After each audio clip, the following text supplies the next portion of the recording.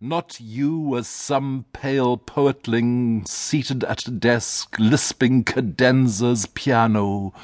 but as a strong man erect, clothed in blue clothes, advancing, carrying a rifle on your shoulder with well-gristled body and sunburnt face and hands, with a knife in the belt at your side, as I heard you shouting loud, your sonorous voice ringing across the continent, your masculine voice, oh yeah, as rising amid the great cities, amid the men of Manhattan, I saw you as one of the workmen, the dwellers in Manhattan,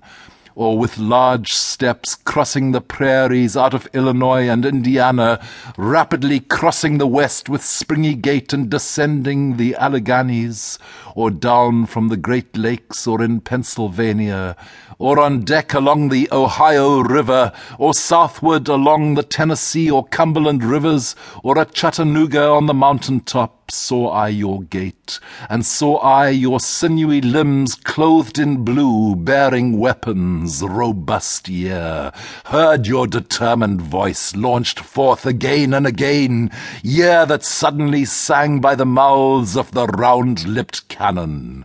I repeat you, hurrying, crashing, sad, distracted year.